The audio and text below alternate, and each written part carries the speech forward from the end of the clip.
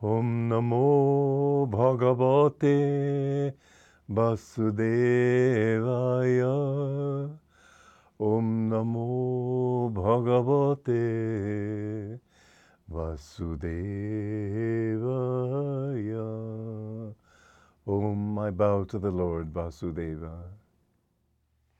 Joy to you, friends. We're reading from the first chapter of the Bhagavad Gita, and there's a great deal that could be said. It's a bit abstruse and intellectual, but at least some of it needs to be covered. The question today is what is real and what is unreal? In verse 16 it says, "That which is unreal does not exist.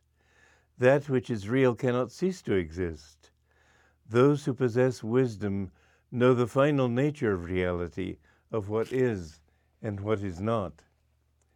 There's a very interesting fact about the physical universe that it's hard for the mind to get itself around.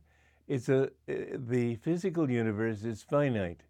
Sri Yukteswar, Paramahansa Yogananda's guru, also said that the physical universe, sort of beneath the astral universe of energy and light, is like a little basket under the great balloon. But one thinks, if it's finite, what's outside of it? And physicists tell you there's nothing. And you say, how can there be nothing? And they say you're thinking in human ways. Well, here's my thought on that, and I think it's very interesting. There's only one thing that can't have anything outside it, and that is thought. As big as you think a thought, that is how big it is. But anything physical, surely there would be space outside of it, or if not space, something or other, but not thought. And so we must understand that the reality of this world is everything is based on thought. All the things that seem so real, these are teachings which we could not have given a century or two ago.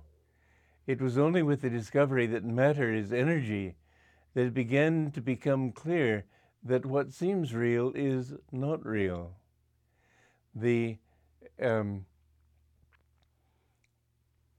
The reality of matter is really, the saying of Newton is matter cannot be created or destroyed, which is exactly what Krishna is saying here. But it can be destroyed in the sense of transmuted.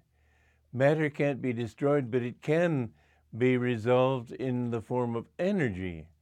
And that energy is also only a manifestation of thoughts. And those thoughts are only manifestations of the consciousness of spirit.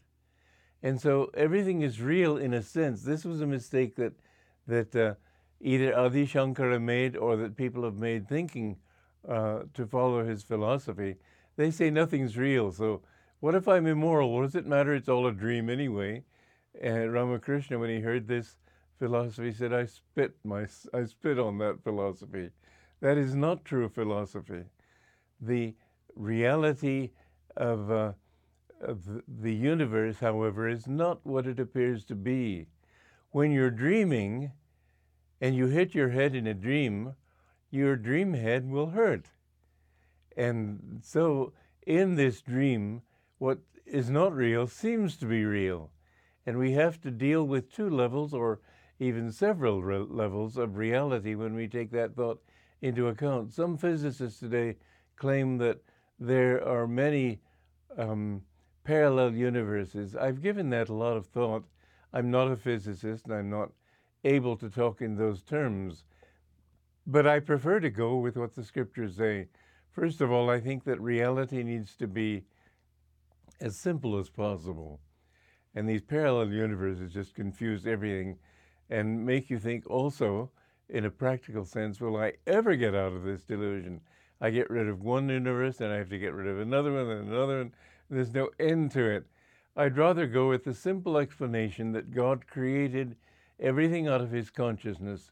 And first, it was all a manifestation of consciousness. And that is an actual universe, the causal universe or ideational universe. And then when God had that one sort of worked out, you might say, then he manifested light. God said, let there be light. and he created the light and energy. All those thoughts were clothed in light and energy.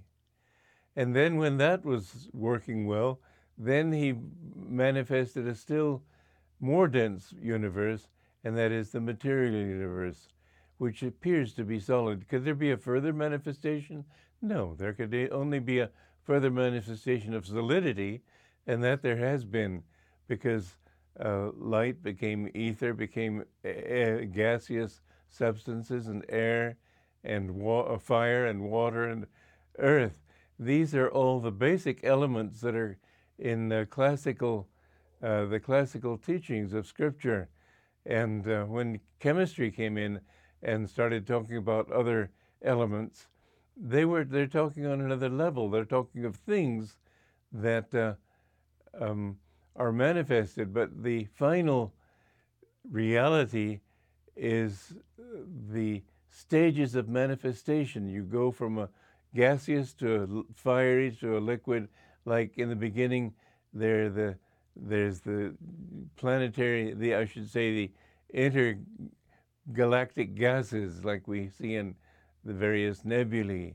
Then those condense and become stars. And those part of those stars become the fiery. Then finally they become molten. You have molten rocks and so on. And then when those form even more, that's the liquid state. When those form even more, they become solid. You can't go farther than that. You can have things that are more and more solid, but we've got that already too. Everything, however, is consciousness. And on this level of creation, it seems as if when you're dealing with material reality, you're dealing with a solid reality. It is solid, and that's not reality. That's the joke of it. Well, we've got to understand that all these teachings need to be applied to our own lives too, or else they don't become real for us. We're only talking of abstractions then. But with each person, his universe, his understanding of everything, that which is real for him is by no means that which is real for in the abstract, in the infinite. And so you see a turtle, as I've used that illustration before, he can look at a painting and only think if it's good enough to eat. Somebody with more subtle understanding would appreciate the beauty of it. And most people, all people, have their minds fixed on their own experience of life. But we need to always keep our minds open to higher and greater realities. And we must understand, too, that the more subtle a reality, the greater power it will have over the grosser reality. You'll notice this even with a group of, let's say, dogs. It isn't the bigger or tougher dog that is the leader of the pack. It's always the brighter dog.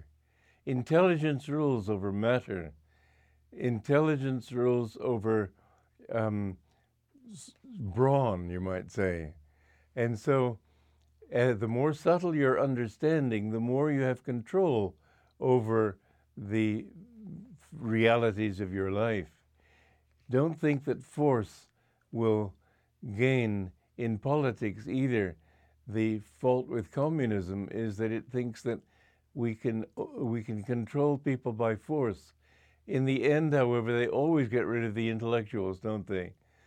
Because the intellectuals are the ones who understand things more and have more power. Always look in your own life for the subtler realities. Always look for those things which help you to understand that matter is energy, is thoughts, is consciousness.